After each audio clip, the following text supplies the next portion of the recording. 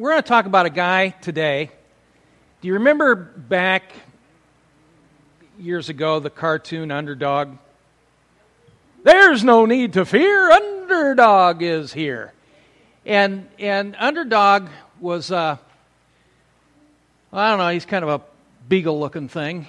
And in his life, he was a shoeshine boy. But his alter ego was Underdog, and whenever his love interest was sweet Polly Purebred, when she got in trouble and the villains were after her, Underdog would come and bail her out. And he always spoke in rhyming couplets. There's no need to fear, Underdog is here. So he was always rhyming. And the men and women that we've looked at so far have taught us quite a bit about this whole thing of idea of maybe being an underdog. But they also have taught us that anyone who is called of God is also a kingdom builder. We've been called to build the kingdom. And most of you cheer for the underdog. You know, you watch the Grinch That Stole Christmas, and you're going to cheer for the underdog. Our favorite is little Max. They put the reindeer antler on his head, and he's just having all kinds of trouble. And we feel bad for the Who's, and then we cheer for the Grinch. He really wasn't the underdog, but he got his life together. So when an unknown, unlikely, and overmatched individual goes up against the big guy and wins, we really feel good. We cheer. And I think sometimes it's because we see a little bit of the underdog in us. We don't have a ring that has an S on it, and we don't have a cape and fly around the city saving things, but we do like it when we can see someone who really is unlikely achieve great victory. We're going to look at an underdog in the book of Judges today. There's a negative side to this book. Judges 17:6 says, "In those days Israel had no king. All the people did whatever seemed right in their own eyes." Man, does that sound familiar? Talk about the Bible being contemporary. Joshua led the nation of Israel into the land, defeated 31 kings in the process, but in Judges, the book, Israel fails miserably. The people did not drive the enemies out of the land. The nation experienced this cycle of slavery time and again. You know, you have an enemy, you overcome them, and compromise can set in. God says, drive them out of the land. And what they do is that there's this pretty little Moabite girl batting her baby browns at whoever, and they fall in love, and their hearts go pity-pat, and so they knew they shouldn't get married, but they did. They knew they shouldn't have gotten in business with the chariot maker, but they did. They were good friends. You know, he was the godfather to your children. I mean, these were good people who God said, drive them out of the land. And it got them in trouble because pretty soon they also started embracing some of the foreign deities that the Moabite people had. But the positive side of this is God raised up judges, men and women of faith, unknown and unlikely heroes to release them from this bondage. And so we're going to examine the hero Ehud in Judges 3:11 through 31. It's a long passage of Scripture, and I've changed from the New Living Translation to the New American Standard because it gives a little bit better sense of the original Hebrew.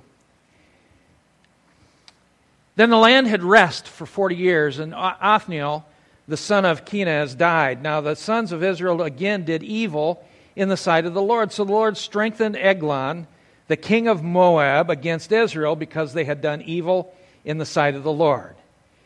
And he gathered to himself the sons of Ammon and Amalek, and he went and defeated Israel, and they possessed the city of the palm trees. The sons of Israel served Eglon, king of Moab, 18 years. But when the sons of Israel cried to the Lord raised up a deliverer for them, Ehud, the son of Gera the Benjamite, a left-handed man. That's an important thing to note. We'll be talking about that. A left-handed man. And the sons of Israel sent tribute by him to Eglon, the king of Moab. Ehud made himself a sword which had 2 edges, a cubit in length, 18 inches.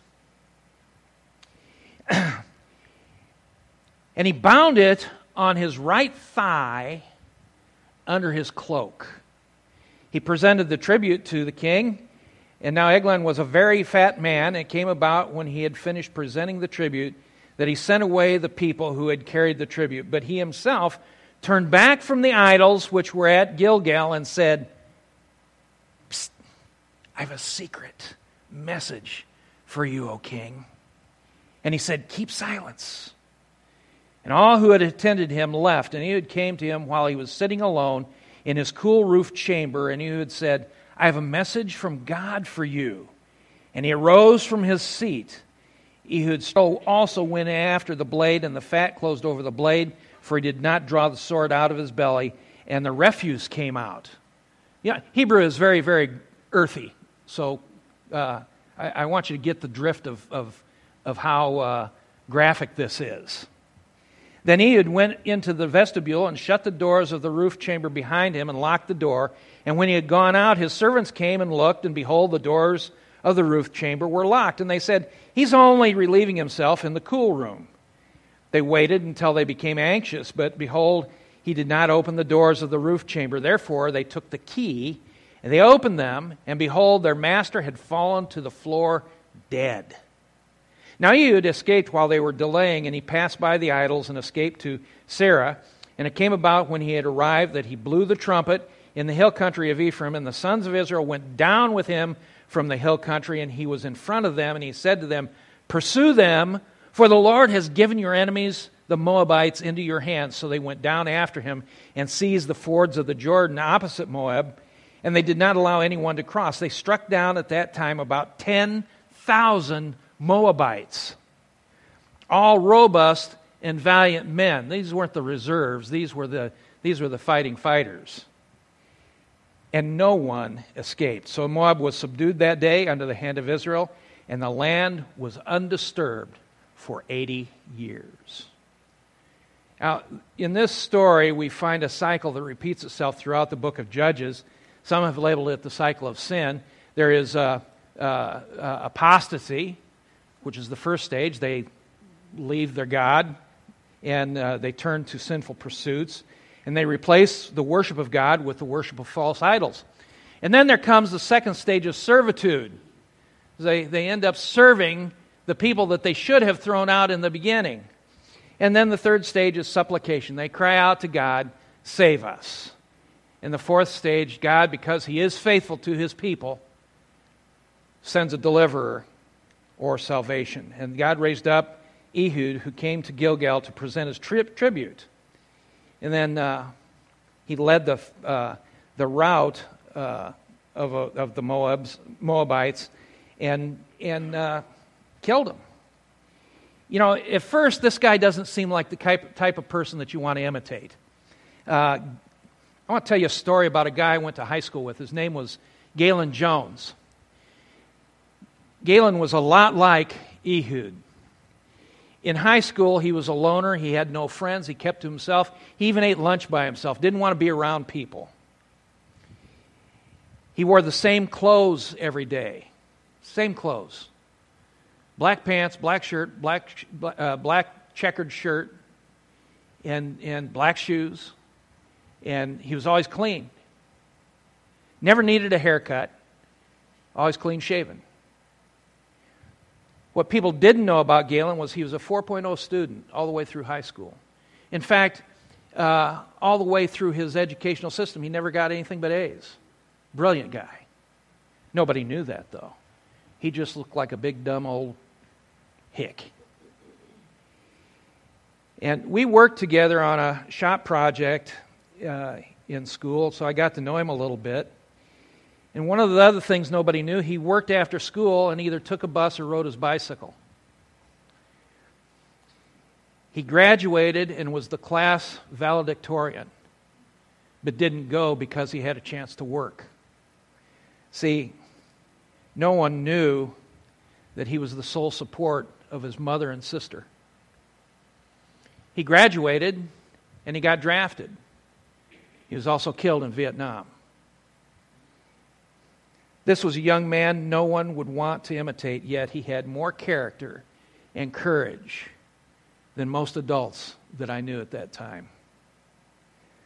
In this morning's passage, we find that the man Ehud is really of tremendous character too. We know some things about his makeup. He must have been a trustworthy individual because he was given the responsibility of taking the tribute, kind of buy off the king, get him off our backs. So he was chosen to take it to the king. And he must have been courageous because he was willing to go alone. He didn't take an army. He didn't have a lot of firepower. He took a two-edged 18-inch sword. But I think he was a military strategist because he plotted to kill Eglon, to get him alone, to tantalize him with something very special. I got news for you. He planned the escape route, and finally he rallied all of Israel to wipe them out. So instead of attacking the city, he went down to the Jordan because he knew the Moabites were going to go down there to cross, and so he outfoxed them, caught them at the ford, and killed them, 10,000 men. And today I want to make some observations about this guy. And I believe that we can apply them to our lives today. The first thing is, Ehud wasn't afraid to confront the enemy. Wasn't afraid to confront the enemy. The second thing, a physical disability didn't stop him. Well, what do you mean, physical disability? He was left-handed, but I'll talk to you about that in a minute. And the third thing, Ehud really didn't rely on his own strength for victory, but he relied on his faith in God. So you can't read this book without talking about sin. For instance, sin can grow to an obese state. I was prompted to get this surgery because my doctor wrote on my chart, I was morbid. Does morbid sound like a good thing? I was morbidly obese. Well, I don't want to be that. But sin is that way. We see this in Eglon. And if we let sin go unchecked, it just grows. And it becomes terribly fat and ugly and unwieldy. And sin is ugly. And I think the story of Ehud has tremendous shock value. We can try to justify sin. We can paint it pretty colors. We can deny its importance or relevance. But when we look at it for what it is, sin is just plain out ugly. Morbid. Obese. Gross. Disgusting. Gory. We learn in this account that people are content to stay enslaved for a long period of time. So it took Israel 18 years of slavery before they got to the place of crying out and saying, Lord, help. And I got to ask myself, why did I wait so long? Why do people wait so long? Why do we wait so long when we become addicted to patterns of sin? Maybe it's because we're afraid or ashamed to face the reality or the ugliness or the attractiveness of our sin. Maybe we feel we're going to lose something we enjoy too much. Sin can be comfortable. Sin can be really, really comfortable. Maybe we're content to remain where we are and our misery becomes our friend. We got a Redeemer. We have a deliverer. We have a Savior whose name is Jesus, and He saves us from the dominion and the power of our sin.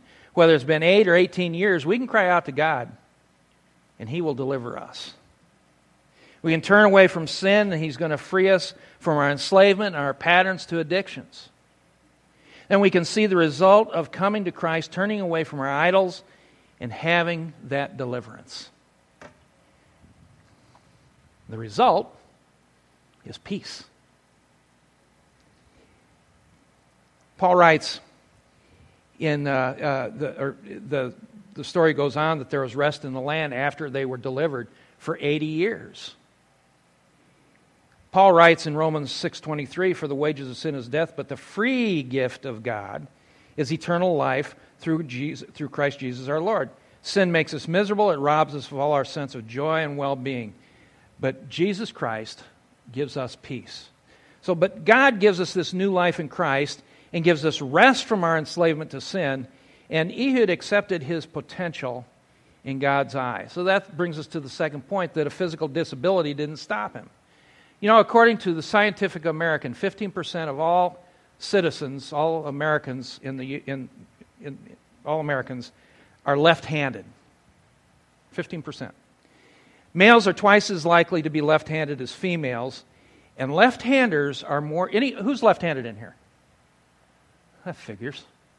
Left-handers are more likely to be geniuses. Mensa. 20% of all Mensa members report being left-handed. These are the smartest of the smart. The literal translation of this particular phrase, when we talk about, and Ehud was left-handed, the literal translation is hindered in the right hand. Twice the text says that he put a sword on his right side because he was left-handed. You don't draw it like this, you draw it like this. Ehud, we come to know, came from the tribe of Benjamin, which means son of my right hand, and it's a term of strength. So the big deal of being left-handed, what's the point? Well, the point is he was hindered in the right hand. He was weak and physically limited. No place else does it talk about anybody being left-handed in this in this passage. Never talked about Jesus being left-handed. I don't know if he was left-handed or right-handed. He could have been ambidextrous. I don't know. But I believe that this phrase isn't merely pointing to the fact that he had used his left hand more than his right, but that he couldn't use his right hand for some unspecified reason. He was an unlikely hero, a man who was handicapped and not well known. He was an underdog. He was an obscure person who was a man whom God chose to use for His glory. An obscure person. Somebody that people don't know. An unlikely hero. Maybe has a disability of some sort. He could have very easily dwelled on his disability and doubted his value to God. He could have very easily passed on the opportunity of taking the tribute to Eglon and passing up the opportunity to deal with him. Ehud could have doubted and said, how could God possibly use me? Look at all these things that I got going against me. How in the world is God going to be able to use me? He didn't. He accepted his potential in God's eyes, and he rested in his value to God. And we encounter these people all throughout the book of Judges.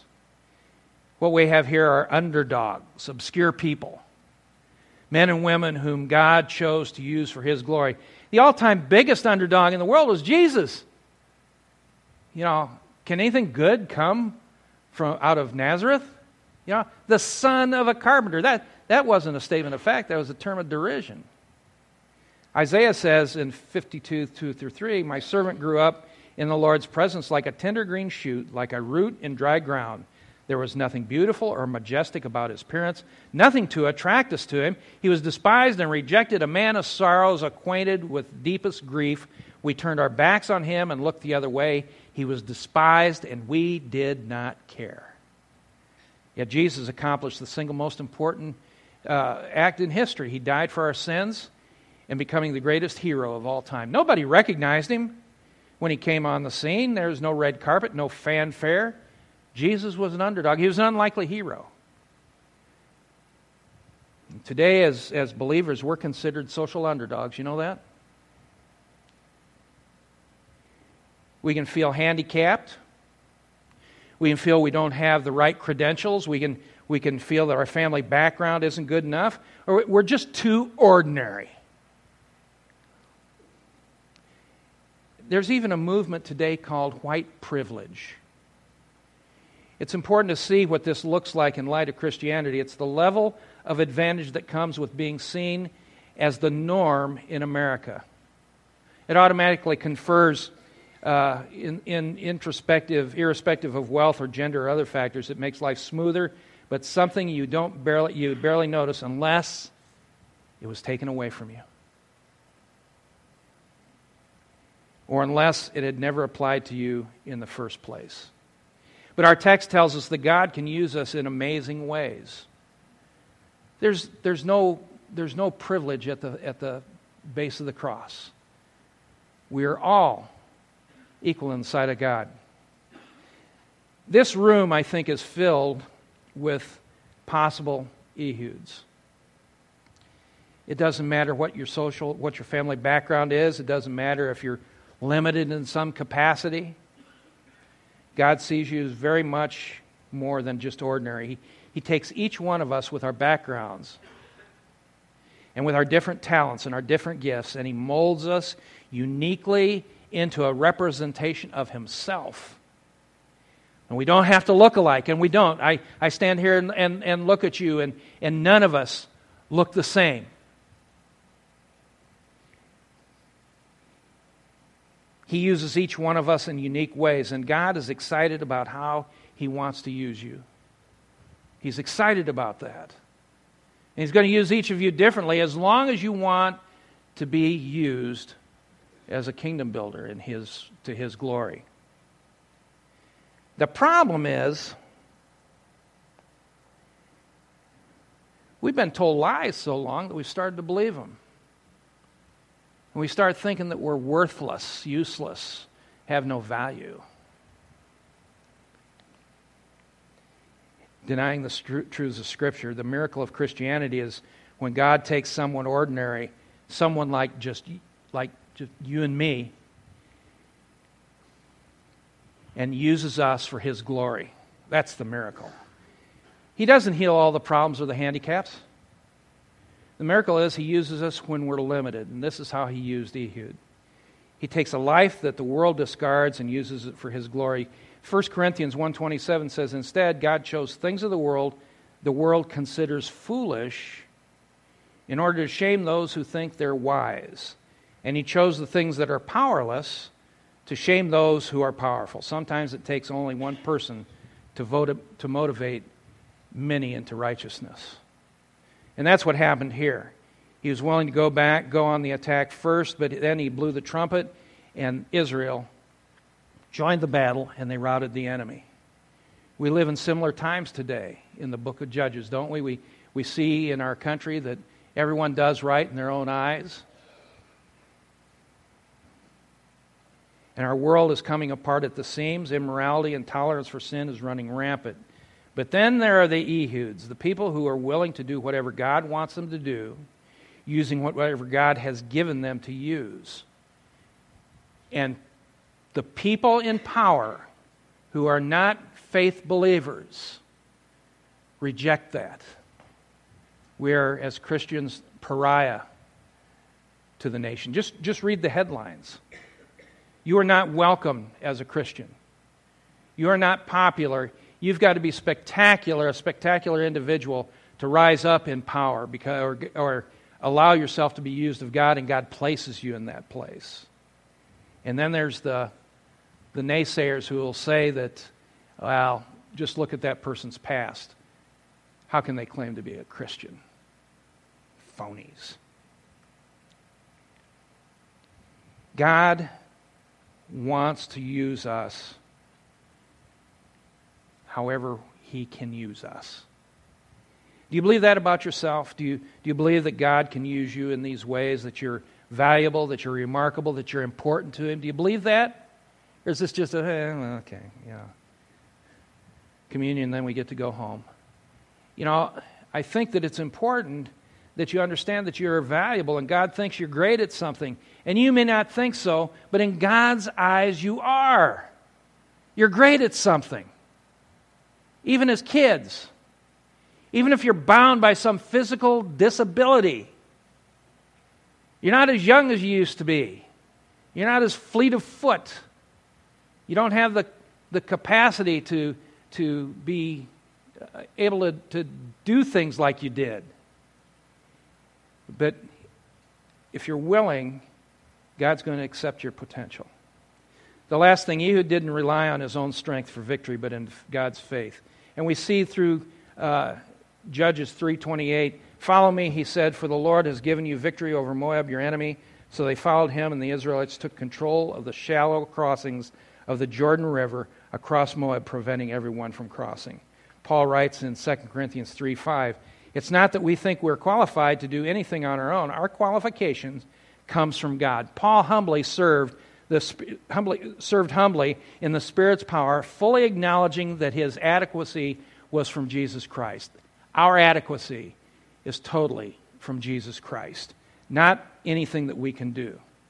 In the Church of Christ, we don't need more knowledge, more programs or degrees. We need more faith and trust in Jesus Christ.